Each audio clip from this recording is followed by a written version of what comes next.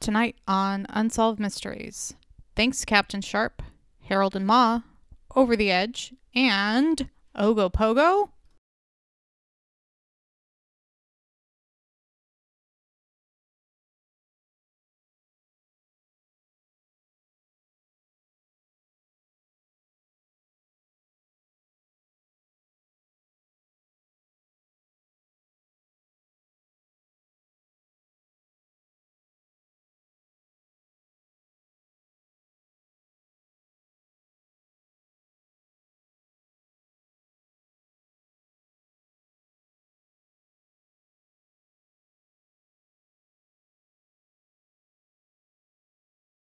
Hi, I'm your co-host, Crystal. And I'm your other co-host, Robert, and this is Reenacted, an Unsolved Mysteries podcast. So we have been on hiatus for quite some time, Robbie.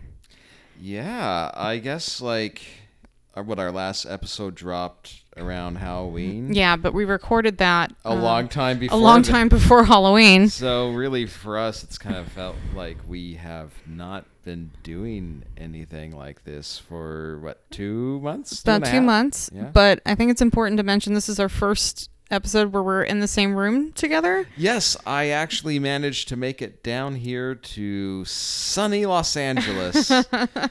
Crystal's laughing because it was pouring rain when he arrived, and the interstate was closed because of snow. Yeah, go figure. Yeah. But yeah, in fact, this is this the first time that we've been in the same room since we started doing the podcast. That's right. Yeah, since I moved to Los Angeles, the last time we saw each other, we decided to do this, and we had a whole conversation about it. So that was back in the spring of 2017, and so now we're recording this in December 2018.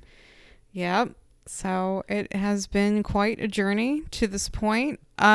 So Robbie, why don't you tell us a little bit what's fill in the viewers / listeners about what's going on, why we've been on a little bit of a hiatus here. Yeah, sorry folks, that's my fault. As some of you may recall from previous episodes of our podcast, I've been without a car for a while. And so recently I managed to get a job, but it was in Reno, which is about an hour away from Dayton, Nevada.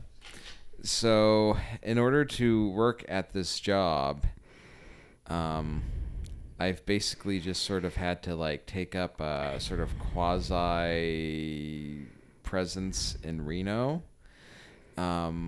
which has resulted basically I had 7 or 8 weeks pass before I was even able to get back to my place in Dayton, just because it's kind of hard to get around without a car. And so yeah, I've basically just been residing in Reno when I'm not at work. I've sort of partially have been living in the student lodge of an unnamed institution of higher education, pretending that I was a student so no one would get suspicious.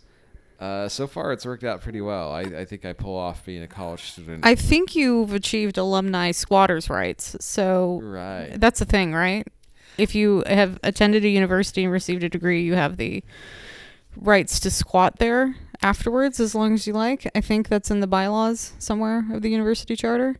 I certainly have been acting as if that was the case. And then some days I'm able to crash on the floor of some friends. Which is mighty gracious of them because they got their own shit they're having to deal with. So it's been an interesting experience. Ironically enough, my job involves cleaning up after the homeless in Reno. Let's suffice to say that the amount of fecal matter and used syringes I deal with on a daily basis is legion. That's rough, man. Yeah. But yeah, so I'm catching up on my bills. I'm hoping I might be able to acquire vehicle transport soonish, but I believe, regardless, we're really approaching the point where I can where this podcast will continue to be a ongoing feature, which is something that I realize many of you out there have been yearning for the last month or so. And texting me personally And about, so you know who you are. So we're not going to make any promises here. We're going to try and get back on a bi-weekly schedule as soon as we can. We really appreciate, we've gotten some really kind messages from folks too on social media and through email, and so we're going to try and do our part to make this more of a regular thing like it used to be. Yes. I think one of the ideas we're kicking around too is maybe starting a Patreon, because there is a cost associated with hosting the podcast.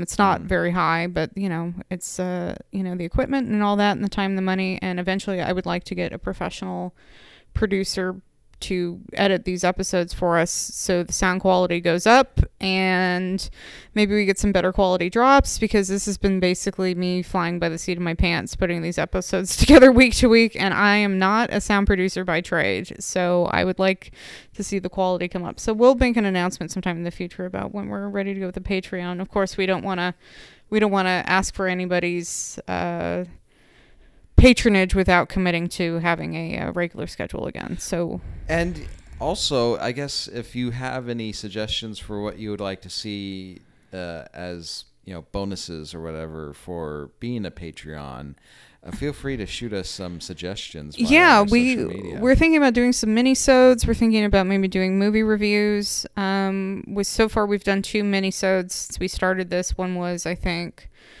the last one we did was about us just shooting the shit about extraterrestrials and spaceships. Yeah.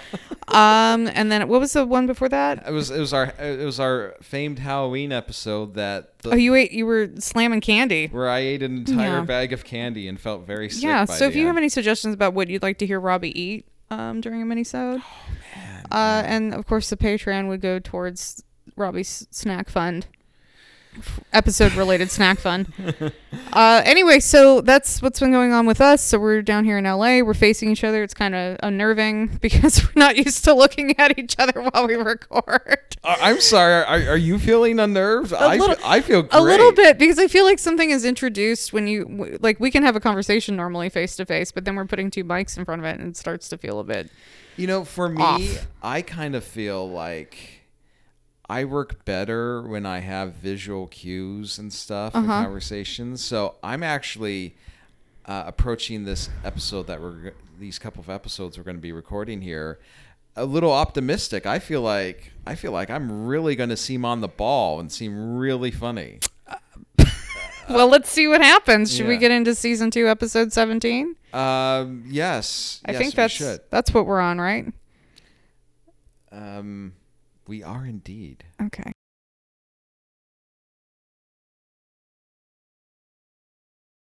Oh, hey, Robbie. Our first segment is a Lost Loves, which we are favorite. Yes. I know it's certainly mine.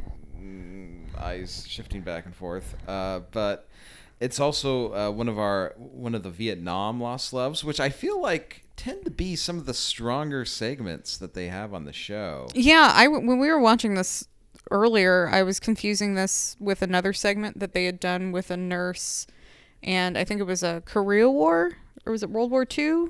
Oh, or was it another Vietnam? I feel like it was another Vietnam. Yeah, and I we've mentioned this before. This is like 80s, so we're maybe 14, 15 years away from the Vietnam War at this point. Right. So I think if Facebook didn't exist and we were, talking about the show as if it were aired in 2018, I think it would be, the touchstone would be maybe like the Iraq War. Right. And, vets reconnecting that way. But now we have Facebook. So that really in a modern day, these Lost Love segments are just completely unnecessary.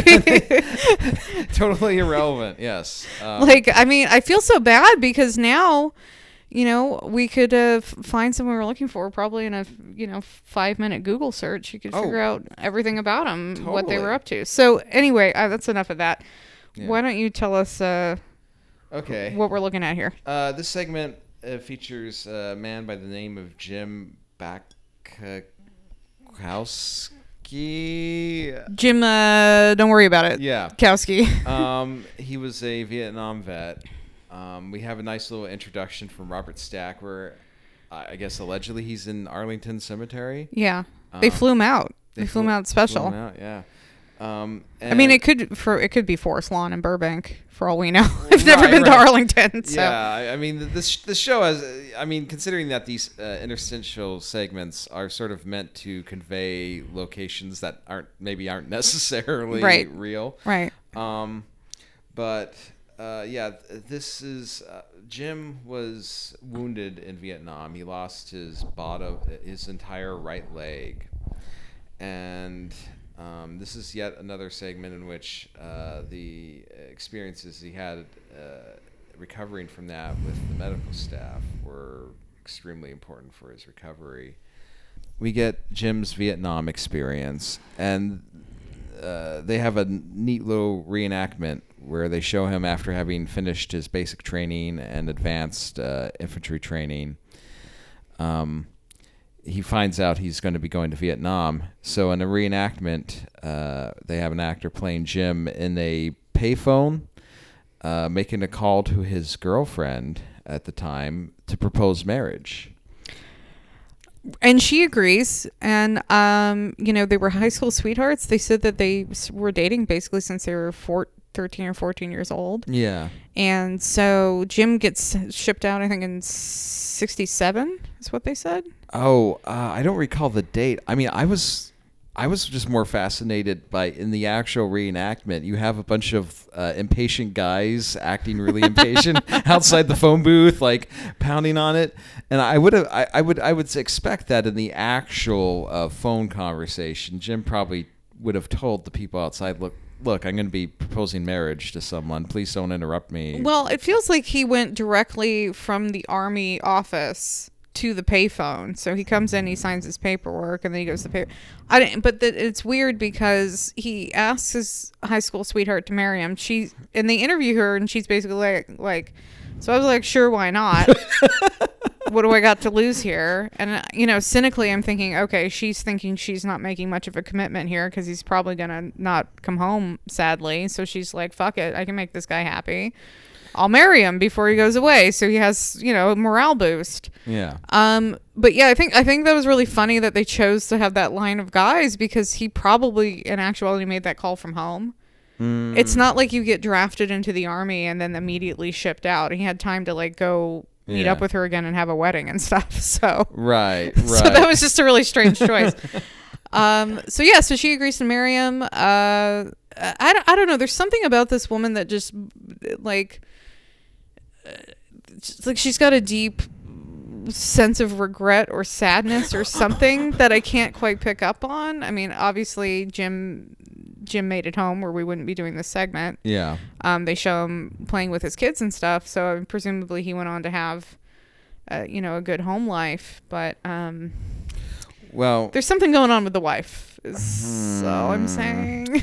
I at the time we watched this episode, you did have some inferences that you were developing based off which are too horrible to say on mic, I'm afraid. Right. I mean share that. we don't want to cast shade on the relationship. No. I mean, we're gonna catch enough shade by the fact that you hate the homeless. Oh my God, shit, fuck. Anyway, so we.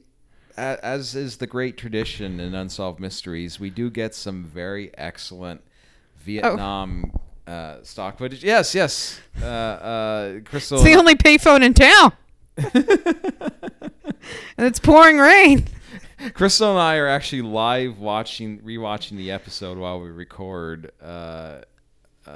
And yeah, I'm glad that you found it as amusing as I did. Yeah, that's real. It was just a little too over dramatic. But yeah, then they're showing wedding photo pictures. So obviously he had time to like come back and have a proper wedding. She's wearing a white dress. Mm-hmm. She looks so sad in her wedding photos. Oh my God, she does. Yeah, I mean, she just seems like someone who's been sentenced to something. Well, marriage like, is a lifetime commitment. Well, girlfriend, you didn't have to go to Vietnam. Jeez, lighten up. Anyway, so, and then we get our stock footage. I feel like it's the Vietnam stock footage they show in this segment is the same that they use in virtually all Vietnam documentaries of like the helicopters landing and stuff. Mm-hmm. But during seeing the stock footage, they relate the story of Jim's company was ambushed, heavily outnumbered, and the company, I mean, Jim basically just, in his own words, he says they got wiped out. Mm-hmm. I mean, it's really kind of like it's a real Forrest Gump Vietnam ambush situation. Yeah. And Jim relates that he was one of two people working on a radio, and what was it he got hit by? Was it a mortar or something? He ends up flying dozens of feet from where he was at, and when he gets up, his right leg is gone, and he actually has to pick it up and carry it with him. Yeah, that's rugged. Yeah. That's really rugged. I mean, the fact that he had like, he was aware enough and had enough presence of mind. Mm-hmm. Do you think in his sort of shock that he took his leg with him with some sort of hope that it would be reattached, or do you think just he was like, this is mine and I'm taking it with me? I don't know necessarily. Well, I can only, speculate on what his motivation was. I'm pretty confident that in any situation where I lost any limb or part of my body, but it was like right there, I would say almost without variation, I would pick it up and take it with me to wherever I was going, and whatever vague hope that I could get. Well, I mean, I can't really relate to this situation at all. But I did have You've never had your leg blown off by a mortar in Vietnam? I've never seen fortunately never seen my insides on the outside. Yeah. But I did have my wisdom teeth removed. Oh. And in my drugged out state after the surgery, I was very insistent that I take my teeth with me. And they were like, okay, you can have them. And I was like, they're mine. They're going with me. So, I mean, maybe that's what Jim was thinking. He was just like, this is mine. This is my leg. And I got to keep it. Yeah. Yeah. Well, I think my totally analogous story of having my wisdom teeth removed. Teeth removed to losing a limb. No, I perfectly congruent. We get a really good reenactment of when Jim is brought back from the front line into a hospital situation. I was kind of impressed that they had a decent sort of recreation of a Vietnam era hospital. I mean, I honestly don't know how historically accurate it is, but they got like plenty of extras running around, vehicles. I mean, it kind of feels like, what was that show about the hospital in Vietnam? Not MASH, that was Korea. There was a show about a hospital in Was Vietnam? it China Beach? Was that about Vietnam? I don't know. Okay. Okay, but what time frame are we talking here? late 80s. Yeah, I don't. You know, okay. Well, if I was a child, am I watching a show about a hospital in Vietnam? No, but I would assume that you would have seen like the previews on TV. Yeah, I don't know. We're gonna have to go back and review that after we record here. Okay. See if it can jog my memory. Yes. I just remember if there's anything like war nostalgia related. I mean, here's the thing. MASH would always come on after Saturday morning cartoons. Mm-hmm. And as soon as I heard the theme music, I knew it was time to go outside and play. Because as a child, who cares? This is the most boring thing in the world. Right. Yeah. I mean, there's nothing worse than we come down from that post-Saturday cartoon high. Mm-hmm. Like, and you're like, you want you enjoy cartoons so much. You when they end, you don't want them to end, and watching whatever comes on afterwards is like a fate worse than death. Interesting that it was MASH in your household. Back at least when I was in the second grade, when we lived in Carson City, the Saturday morning cartoon run they had here in the Nevada area, the last channel that had cartoons going on, like, I don't remember which one it was, but it like they ran a little bit longer than the other big networks, and after their cartoons were over, the very next day thing that was on was Soul Train. Yeah. I think it really depended on the channel. Well, yeah. We're talking about, obviously you were in a different market than I was. But I do remember some Soul Train. And the thing was, is like, and that was almost sort of a cruel tease, because it sort of starts with an animated intro, and you're like, oh, I can pretend I'm going to be watching another cartoon for a few minutes here until it gets to this live action music bullshit. I feel like it was maybe ABC had their lineup and then it was Soul Train, and Fox had their lineup and then it was MASH for the Saturday morning cartoon, because I feel like those were on two different channels, and I was usually watching, let's say, what year are we going to say here, about 1990. I'm probably watching some X-Men. I'm watching Garfield and Friends. Maybe watching that. I remember going back and forth, though, because ABC had that CGI show called, like, Reboot or something. Oh, man, yeah. Yeah, but it wasn't very good. No, it was intriguing, but it was, like, not a good show. Yeah, it was an interesting idea that just was not developed and was probably too early for its time. I love that, like, we so far we've had at least 2 or 3, like, diversions into the world of, like, programming lineups of the late 80s, early 90s. Well, I mean, that's just really half of what our podcast is. Yeah. What was the lineup in Saturday mornings in 1988 on ABC? I'm gonna have to start plastering that all over our social media. You know what's really fun? Is it's on Wikipedia. Oh yeah, no, it is. I love going on there and just looking through the old TV. Yeah, listings. Dave and I were reviewing the history of must-see TV a couple months ago.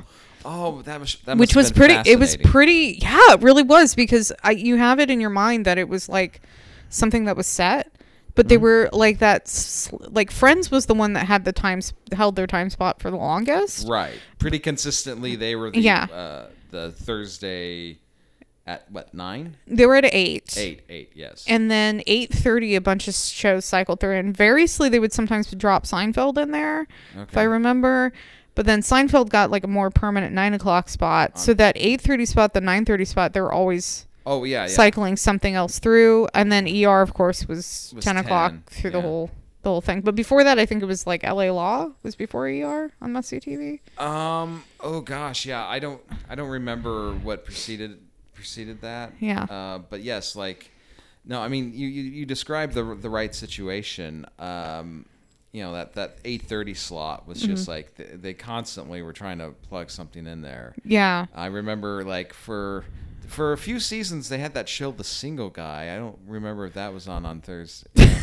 Yeah, The Single Guy made it a lot longer than I guess I didn't watch it. Suddenly Susan was another one. Suddenly Susan. Caroline in the City. Gosh, what else? Veronica's Closet with Kirstie Alley. Veronica's Closet. But that was only like half a season. That didn't even make it a whole. Now, did they discuss, because then you also had Must See TV Thursday too, right? Or was that a different? No, this is what I'm talking about. It's the Thursday night. Oh, okay. lineup. They didn't call Tuesday. Did that have its own name? I think it had its own name. Okay. That wasn't the branded TM Must See TV. Oh. Yeah. Okay. I think it would be fun to go. What was ABC's was TGIF, right? TGIF. Yeah, we'll have to look that up. Yeah. That. So if you guys are bored, get on Wikipedia, look up 1990s network television programming lineups, and have yourself a real nostalgia trip. I can guarantee you that you can waste hours doing this. Yeah. Because I've done so myself. Yeah. Well, Anyway. Do you want to return to talking about the actual nostalgic television program that they're ostensibly about? Jim, his this reenactment is brutal too. They're really not holding anything back when they're they're taking Jim off the battlefield. They're bringing him into the medical tent. And they've done a really good job of showing his blown off leg. In real life, they show Jim. He gets around with arm crutches in his left leg. But so they get him into the medical tent, and so much of his leg was gone they had to amputate at the hip. Mm-hmm.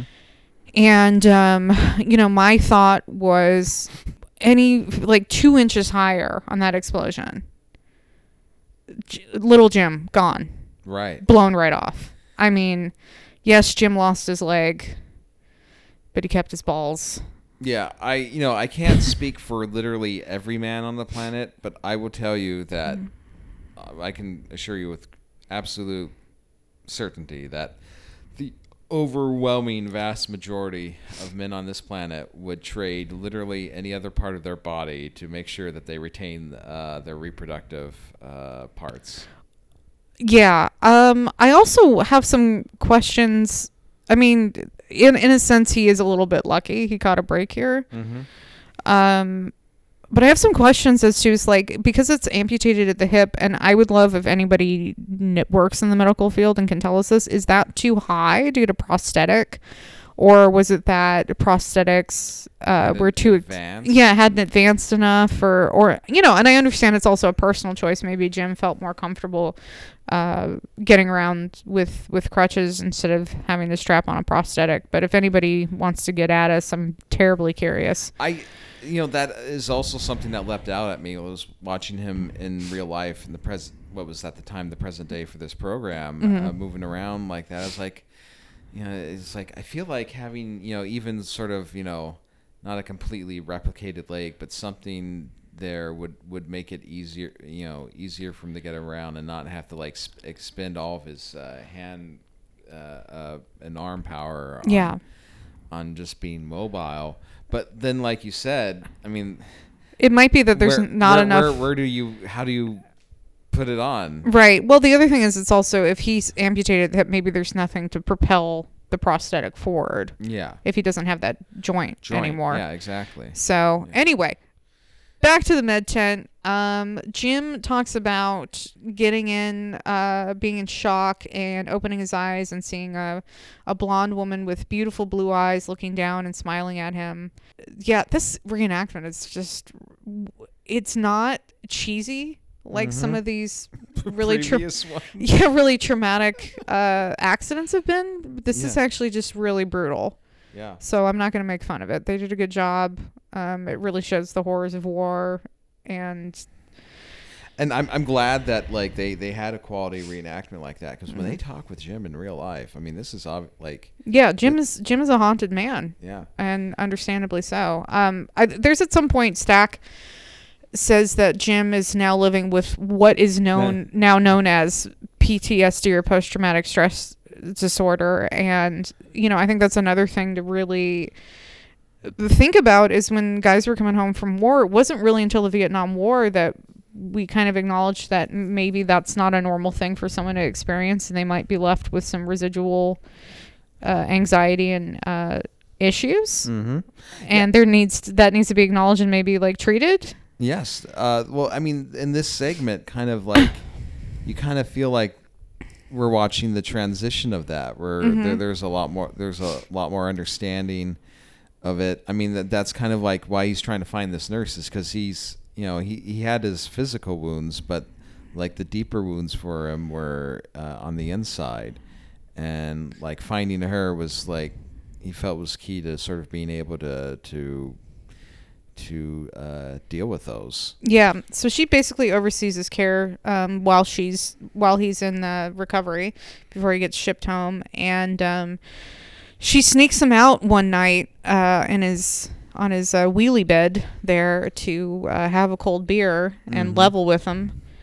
I guess the deal was, before you got released back to your family after Vietnam, if you'd been injured, you had to write a letter home to your family and your wife. Yeah. presuming you had one, letting them know what's up. And Jim just really didn't know what to say. He was at a loss. So the nurse ends up writing a letter to his wife on his behalf, telling her what to expect and not to feel sorry for Jim and just to give him patience and understanding, and that he's not going to be the same man that he was when he left, but that he still adores his wife and is looking forward to a life with her.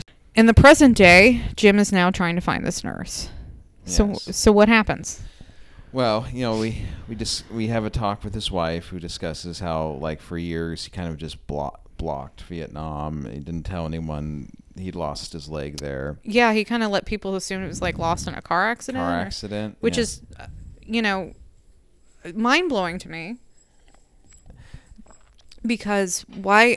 It was a different time, and I feel like Vietnam vets were probably not given the respect and treatment they deserved upon arriving home, and maybe it was a shameful thing. Right. Well, that's the impression I got too. I mean, we've kind of heard this a little bit in some of the past Vietnam segments, I think.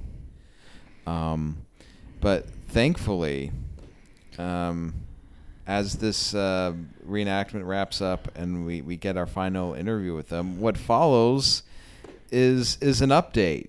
An update that, like, God, I can't remember. Was this the one where, like, she figured it out even before the... Yeah, they were running a promo for the story. Yeah. This is before the show had even aired, so the network was running a promo. And the nurse, I don't recall her name. Was it Lisa something? Captain Sharp. I don't remember. Oh, Captain Sharp gets in touch with the show. And they're able to go and film the reunion between Captain Sharp and Jim B. Yeah. So basically, it's sort of like, it's as real time. It's as close as you could get to, like, having a quick Facebook reconnect as you could get in the 80s. Yeah, totally. Yeah. Yeah. And so they have a really tearful reunion, and Captain Sharp, she says she didn't realize, like, what a big impact as a nurse. She was just doing her job. Mm-hmm. She didn't realize, and that was really meaningful to her to be able to see what a huge impact she had on Jim's life, and which is... It's kind of nuts to me, because it's like nurses are taking care of you when you're at your most vulnerable. Yeah. And when you're sick or you're dying or you're hurt. And I think really anyone who's been in that position that has had the kindness of a nurse, of course that makes an impression on you, being cared for in that way and being shown empathy when you're at your lowest. So nurses, good job. We here at Rump, we support nurses. and the work you do. Yeah, it's tough work. I don't know about you. I was kind of distracted by the fact that she now has, like, Angela Lansbury hair. Her haircut in present day, or 1990 as it were, was way too old for her.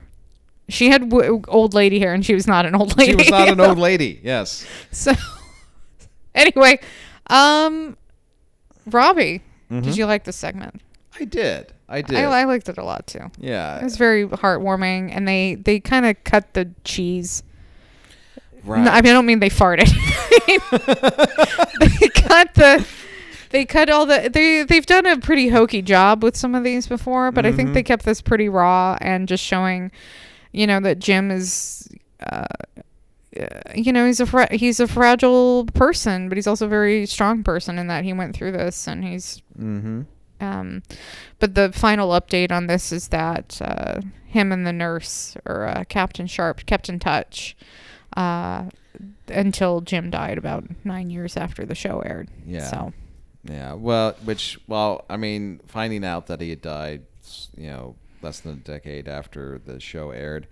It was a bit sad, but still, like, the fact that he was able to find her beforehand, I would like to think that, like, it meant that, like, the rest of the time of his life afterwards was probably maybe more peaceful than it would have been otherwise. Yeah, I think also having he says most of his company was wiped out during that attack, and so he doesn't have like a buddy to like share that experience with. Yeah. So I think Captain Sharp is probably the closest thing he's got of somebody who understands what he went through.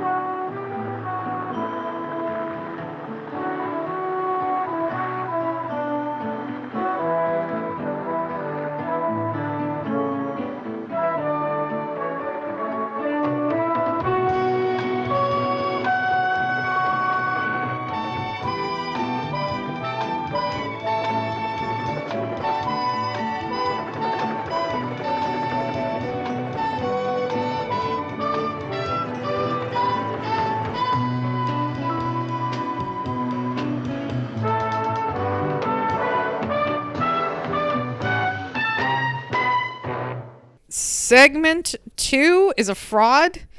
We're talking Scammin' Granny. Scammin' Granny, fraud and fruitcakes. So I'll give the rundown what I think is this segment is, since I watched it 2 days ago. Mm-hmm. What I think it's about. There's a woman, Robbie. What's her name? Her name is Gertrude Pruitt. That's the granniest name that ever could be. So Gertrude Pruitt is a businesswoman who bakes fruitcake, and our reenactment shows her going around an office handing out fruitcake. Here's the thing. Fruitcake sucks. I know this is not a underground opinion. I know this is a widely held opinion. And even people who are like, oh, well, you haven't had Gertrude Pruitt's fruitcake. How good is a fruitcake going to be here? I'm not even sure if I've ever actually ate fruitcake. It's not good. I wouldn't think so. I mean, that's the stereotype in every sitcom Christmas episode. It's it's a dense brick, and it's dry, and it's not even real fruit in it most of the time. It's like just candied. It's weird jellied candied fruits. Yeah. So anyway, everybody says, Gertrude Pruitt was really sweet. Apparently she sold carpets or potholders. I don't recall, but that was the story. It was like she was rounding all these people up into this investment scam, telling them that she sold carpets to hotels throughout the country or something. I'm very unclear. Yeah, and we get a reenactment of her basically just sort of showing a book of carpet samples to a prospective investor. But they look like potholders. They're weird. So I don't know how she's turning this whole carpet business into a pyramid scheme. I don't understand. If it's, she were walking around the office, glad handing people and stuff. And this is in Beverly Hills. There's a limo. She runs her business out of like a Tudor mansion in Beverly Hills. The limo picks up, brings prospective clients to the office. She also uses it to like send them to have a free lunch. I guess so. And so we have one woman who chose to remain anonymous because she got ripped off real bad. She rolls up to Investors Research Services Incorporated, which is not a suspicious name at all for a business. She talks about scamming Granny, like sizing her up and feeling like she's being sized up is basically like a mark. And then she got a piece of that fruitcake, and she was like, "Let me give you all my money," I guess is what happened.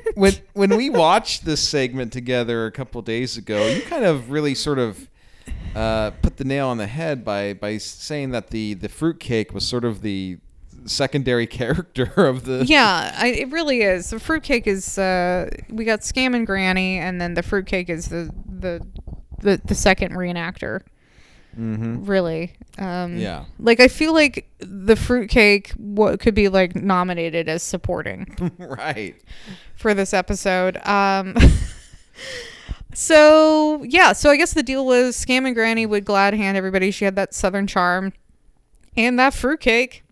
Mm-hmm. But it was her son that ran a lot of the business, and he was kind of a hard ass. So it seemed like a real bad cop, good cop situation. Oh, yeah, exactly. And what I found fascinating is like one of the people who was an employee there who I guess maybe legitimately thought it was a real business named Cecil Trussell said that like he worked there for like a year and a half before even meeting this Harold guy. Like he was just like always in his office on the phone making, I guess, vague, intimidating phone calls and shit. Yeah, I'm not sure what they were doing that was illegal.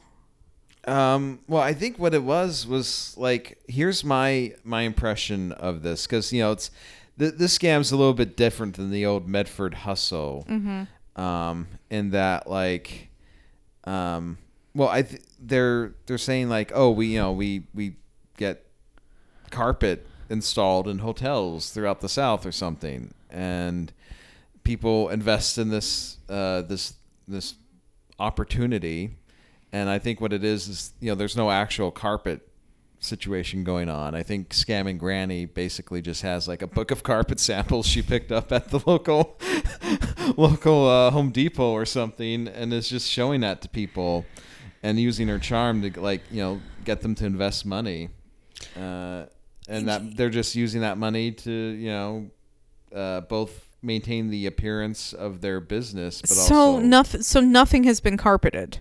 There's no evidence of carpeting. There was no indication in this program that there was any carpeting going on. So there's a scene where the female investor who chose to remain anonymous, her avatar, as it were, arrives back at the Beverly Hills office, really irate at Scamming Granny Gertrude. Like, where's my money? Am I getting ripped off here? And Scamming Granny somehow assuages her fears and then just shoves some fruitcake in her mouth and puts her out the door. I don't know. This was weird because the woman who had been defrauded seemed pretty with it. She didn't seem like an idiot, right? And it really struck me as one of those situations where she had a strong intuition about being sized up and about being ripped off. I mean, didn't seem like she was taken blind, but she just chose to ignore her intuition. Yes. So as to not make a fuss, basically. Right. Well, yeah, like, I think you're correct. Like, she conveys that she felt something was wrong here. She shows up because, like, a check she got from the investor something. Oh yeah, it bounced. Was bounced, that it? Okay. Yeah. And like, Gertrude, of course, is like, oh, I think Harold, he just cashed this huge check, so I think that's what's going on. And then leads her into another room, gives her the soft sell, and then gives her an entire plate. That fruitcake that they're showing looks like the nasty kind that I'm talking about, with like the jellied. But she got the whole fruitcake. Okay. Yeah. Well, I think that's probably what helped put her at ease, was she was getting the entire. Oh wow!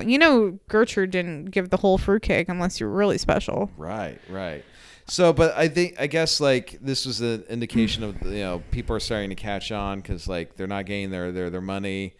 I guess they said that Gertrude and Harold were sort of staying out of the office for long stretches. You get a nice reenactment of a secretary having to deal with people on the phone and being like, I don't know, they're not here right now, and so forth. So the guy that works for them, who is interviewed and also in the reenactment, what's this guy's name? Cecil Trussell. Cecil Trussell. Okay, I want to take a moment and talk about his phone handset. Yeah, he's got one. Do you guys remember? I'm going to describe it. There's like, you have a regular phone handset, and if you're not old enough to remember what that is, go fuck yourself. He's holding it up, but then there used to be these things, and they were almost exclusively for office phones, and it's like a big curved chunk of plastic that's attached to the back of the handset. So we were trying to figure out what on earth were those ever used for. You came up with the speculation that they're like for resting the phone on your neck. Yeah, if you're like on a long call, it's like, it almost looks like it could fit between your head and your shoulder if you had to like run a long call and had to rest your neck. Or you had to use both hands to like sort through like some documents or something while you're trying to find something to give an answer to someone. Yeah. I mean, I'm certain that at this time though, like headsets existed that you could plug in your. So if anybody knows what this curvy plastic thing on the back of the phone is, please tell us, because we don't know and it looks weird and we don't have them anymore. So anyway, moving on. So When was the last time you ever saw one of those? I don't remember seeing them then very often. But now I'm looking at it, I'm like, what on earth is this? Yes. It just seems like it would make the handset a lot heavier Right. and harder to deal with. So what is it, the FBI or the police or something? Well, finally, Cecil begins like when people are like, you know, calling in complaining. He takes it upon himself to do some investigating of his own. Mm-hmm. He talks with the accountant, finds out that there's finds out the numbers do not match. Like the clients are getting one set of books, he's getting another. He confronts Harold in his office, and you know, Harold's depicted as being about like 12 feet taller than Cecil, who despite his like little ponytail hairdo, or rather because of it, is probably, you know, depicted as being a little more gentler human being. now I'm thinking in a situation like this where you have one of the actual people involved with the story, as we often do in the reenactment. It's not an actor, but because either the other party in the reenactment has died or gone to jail or something, disappeared. So you have actors, professional actors, doing a scene with just regular Joes and Janes. Yeah. Do you think that was frustrating for the actors? I don't well, I think, you know, it just really depended on a case by case basis.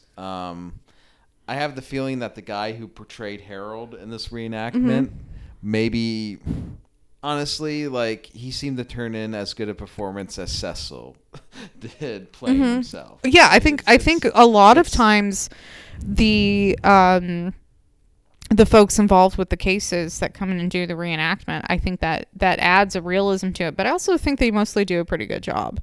Yeah, quite often. I mean, granted, it's easy to portray yourself. Yeah. But yeah, like most of the time they seem to hit their marks. I mean, I know I think like we've in the past seen like a couple that were a little you know, too distracted by the fact that they were on camera. Yeah, and they kept looking at the camera and right. But no, I think Cecil does a fairly good job of replicating Cecil. Yeah. And what I find, you know, examining him, he's like an interesting contrast to, like, remember one of the Medford different hustle guys? Like, I can't remember his name, but he was like, he worked for one of the scam artists in Medford, and he tried to make himself out to be a bit of a hero. yeah, no, I hate that guy, but I don't remember his name is. Right. But I can picture his face. Yeah, but it was clear that, like, you know, he only partially did sort of a little bit of the right thing only after, like, the whole scheme had collapsed and he needed to save himself. Yeah. Whereas Cecil, He ended up doing 2 years yeah, in jail or prison, right? he did a little bit of a stint. Yeah. Yeah.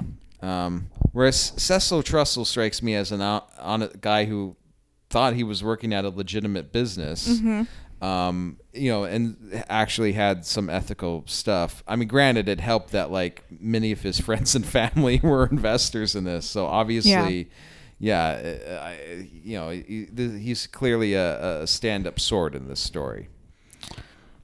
Well, so is he the one that goes to the cops? I think so. Like, because he issues this ultimatum, like, hey, look, you either pay, you know, all these people, you know, their money back, and so the I guess Harold and Scam and Granny, they go on the run with the money in, I presume, like some overstuffed suitcases. But I believe Harold got captured 3 years later. No, that's not what happened. No? They had a court date. Well, yeah. Oh, okay. And Harold and Gertrude were both supposed to show up. Well, Gertrude skips town and leaves her son to take the heat. Yeah. And so her son gets, like, convicted for 20 counts of mail fraud. Sure. Yeah, it was just, yeah, I know, like, yeah. So anyway, he gets sentenced and goes to jail. Gertrude, we don't really know what happens. Oh, she gets captured. Oh yeah. Here's the update. She totally gets captured. She does look like a sweet grandma. She gets captured. She goes to jail. Harold's in jail. Everyone goes to jail. Yeah, I believe she died. And then she died. Yeah. Of what we don't know. Right. And presumably not in jail. Mm-hmm.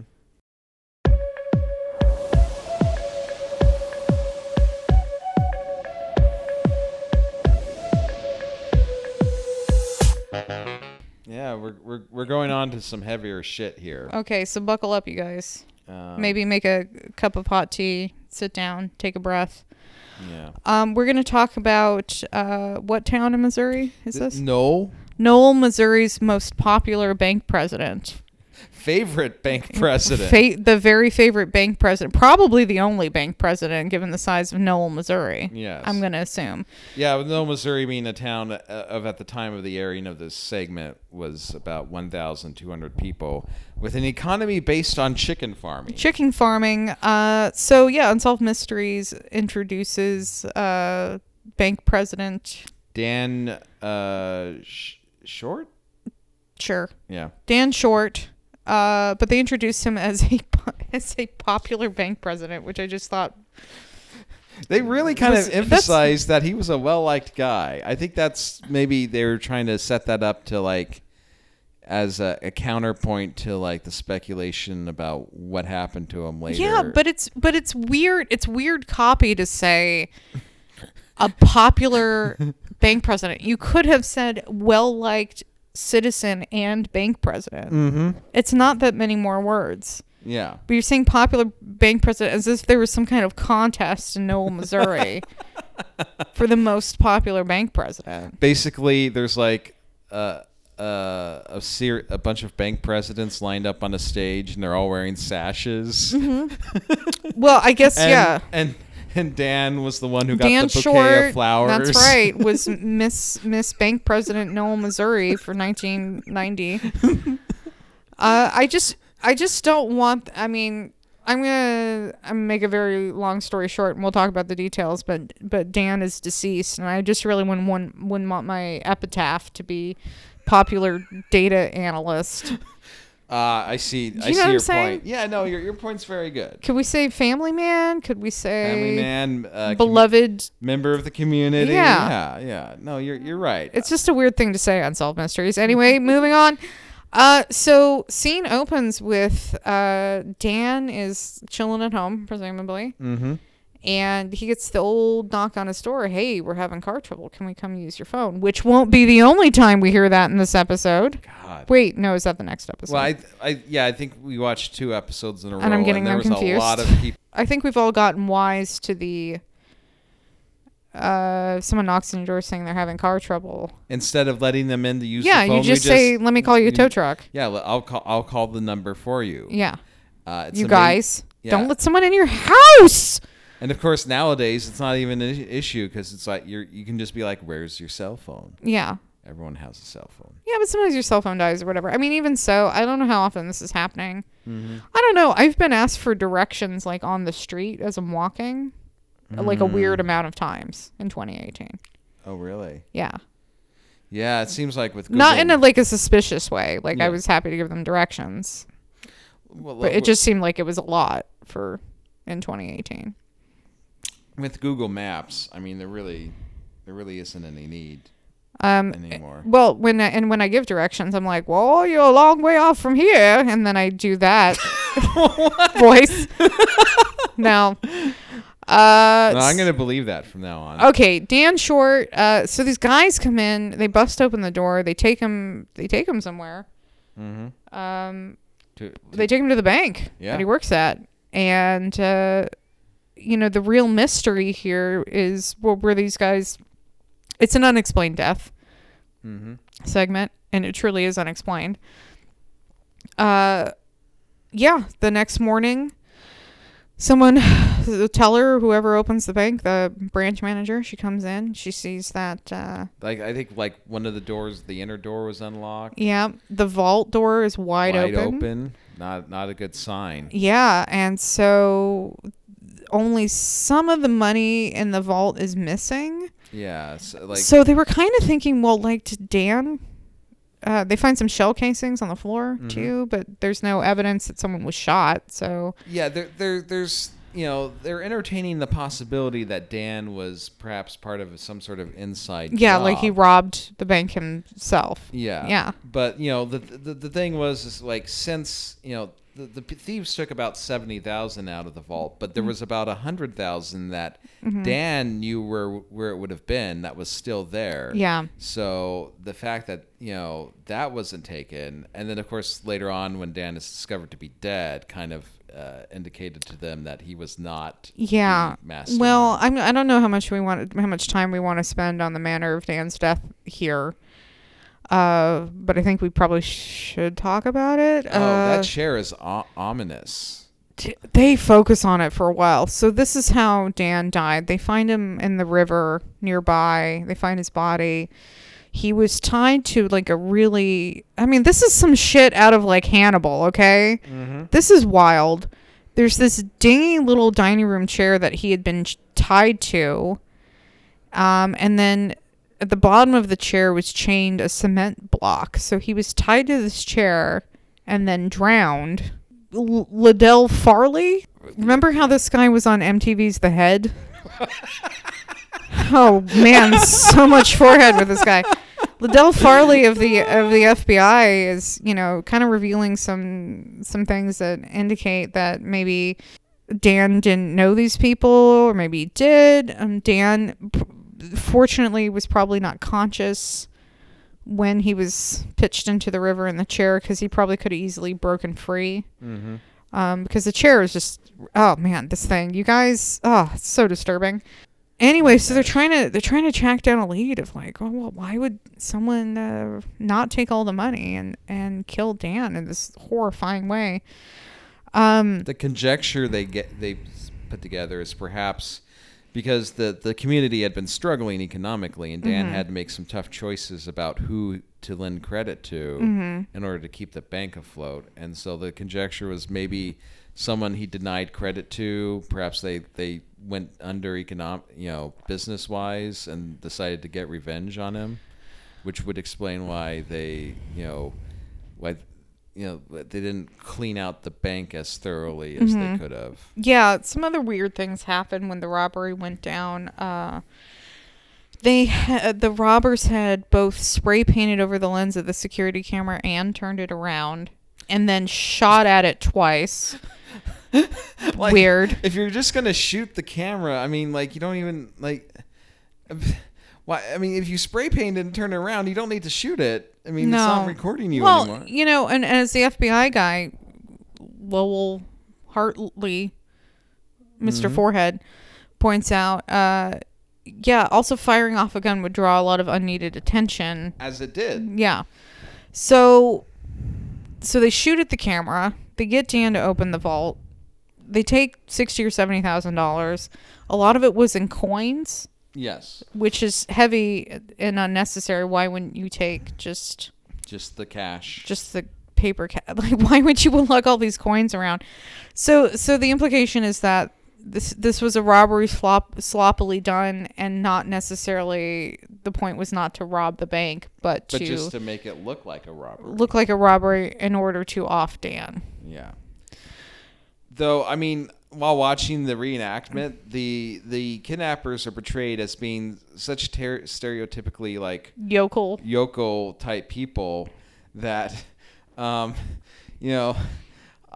could almost believe that maybe they would make all these elementary mistakes. They do not appear to be professional bank robbers in any capacity. There's some eyewitnesses. They interview even more sort of local yokel types to try and identify what happened to Dan. Yeah, and this is like really something that has my head scratching, like, Crystal, because like maybe I'm just an exception, but I kind of feel like Last night when we were out and about, Mm-hmm. I could not, for the life of me, remember any of the vehicles we passed by or No. walked by or saw parked or moving or doing anything. And we are getting witnesses that are seeing like trucks at intersections, seeing vans parked along the side of a bridge, seeing trucks parked at gas stations. It's like, who pays attention to this shit? Because I know I wouldn't. Yeah, but they're saying it with such absolute certainty as well. Like, oh, I saw a blue truck pass me on the highway at 9:41 p.m. That was, like Such precise details. If nothing suspicious was going on, why would you know? Why would you note that? It's, I don't know. I mean, yes, this is a small town, but I feel like when I drive around Dayton, when I had a car, I could not tell you anything about any of the vehicles I saw the previous night unless something truly, truly strange was going on. Oh man, they're pitching Dan over the into the river now. It's man, it's brutal. Splash. Brutal. Game over. Well, so what, we get an update though. Yes. As it turns out, the perpetrators were couple of brothers by the name of Shannon and Joseph Agofsky. Yeah. And of course, since this is obviously one of those things where it was not solved through unsolved mysteries, so we just get the basic details. They were captured and sentenced and the time they serve. So we have no idea what their motive was. No, but they're dead. Yeah. Good riddance.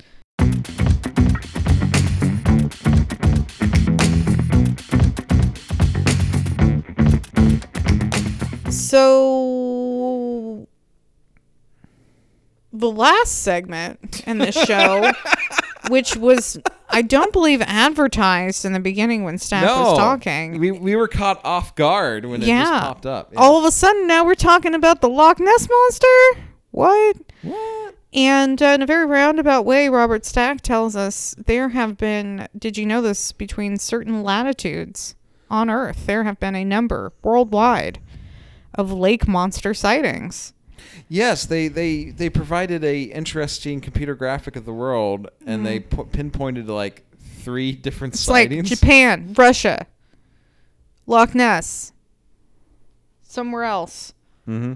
And all of this, we're looking at some footage of, things that have been captured, mostly at Loch Ness. But this is an unexplained segment that isn't, has nothing to do with the Loch Ness Monster. In fact, we're going to go to Lake Okanagan in British Columbia, Canada, where there has been another such lake monster sighted for generations. Hundreds of years even. In fact, the Native Americans named it Ogopogo, Okeechobee. Was it the Native Americans? I don't know. No, they didn't. I think I think the Native Americans are like, y'all dumb as hell. Yeah. There's no lake monster. So there's interviewing people and a supposed Ogopogo expert. Oingo Boingo expert. Listen, you guys, I'm going to make this real short. A bunch of people in Canada caught some footage of halfway submerged logs and otters and beavers and concocted this fable. They concocted this fable of Ogopogo. Listen, when I was a kid, I took a road trip with my mom to Lake Okanagan. I've been there, so this was weird. There's this touristy area by the lake. There's a park where there's a cheesy little statue of Ogopogo, which I think is about as real as it's going to get. And they're interviewing all these Canadians. They're just like, I know what I saw, and it was 10 to 12, 200 feet long. And the most compelling footage we get where we can make anything out whatsoever is clearly of a animal that exists, either flapping its arm or its tail down in the water. So they take a still from the video that was shot by this local guy, and then they show it against a still of a beaver slapping its tail down into the water. These things are identical. Yeah. I think anyone who sees this footage and thinks it's compelling evidence of a sea monster or lake monster doesn't understand how perspective works. They also take some aerial shots of the lake, and they show a number of places where loggers are floating logs in these like contained areas by the shore. I thought, yeah, I found it extremely interesting when they were describing one of these like sightings, and they're like, you mentioned they went to an area where there was a lot of logs. It's like, yeah, imagine that. So the really blurry picture, or the blurry videos, are basically just a dark submerged object that's about 10 to 20 feet long. Mm-hmm. That's clearly just a submerged log that is broken free.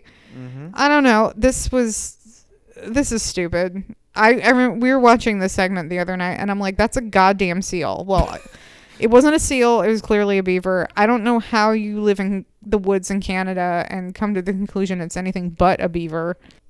We have some people who are quite insistent, though, that it's not. And, there really isn't much in the way of a reenactment in this segment. Mostly they just sort of depict these guys running up to the edge of the lake, filming with various sorts of video cameras. Mm-hmm.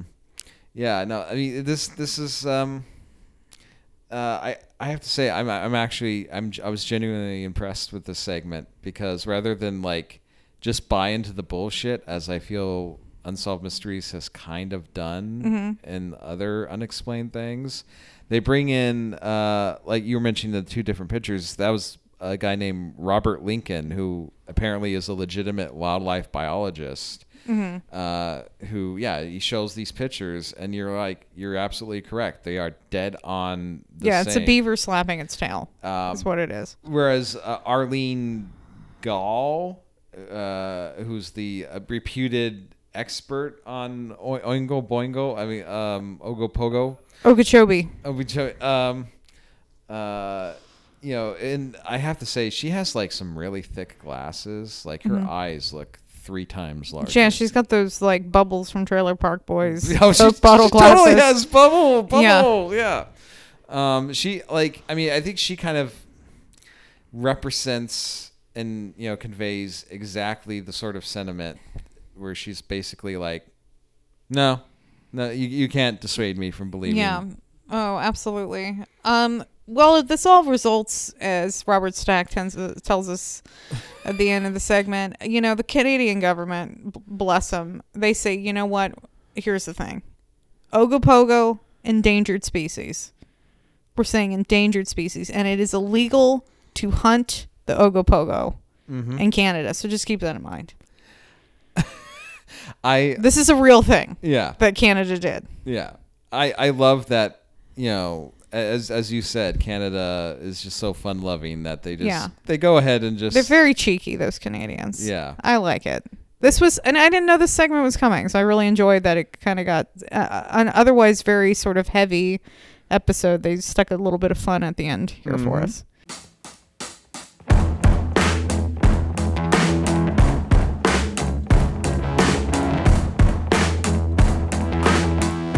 Well, if you've enjoyed this podcast, be sure to go interact with us on Facebook or Twitter.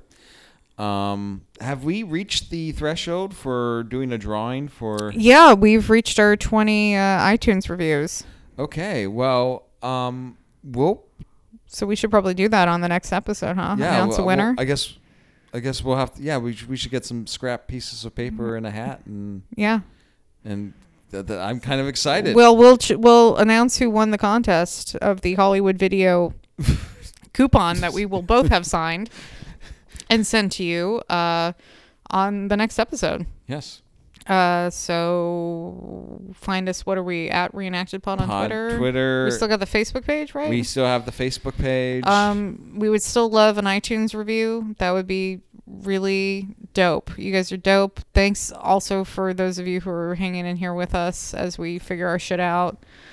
You the real MVPs. I promise I'm gonna try to not be as homeless as I have been in the last couple of months. Well, I think that's all we're trying to do here is just not be homeless. Yeah. You know, it's nice to have a roof over your head. Mm-hmm. And anyway, Robbie, do you want to do the thing? For every mystery, there is someone, somewhere, who knows the truth. Perhaps that someone is watching. Perhaps it's you.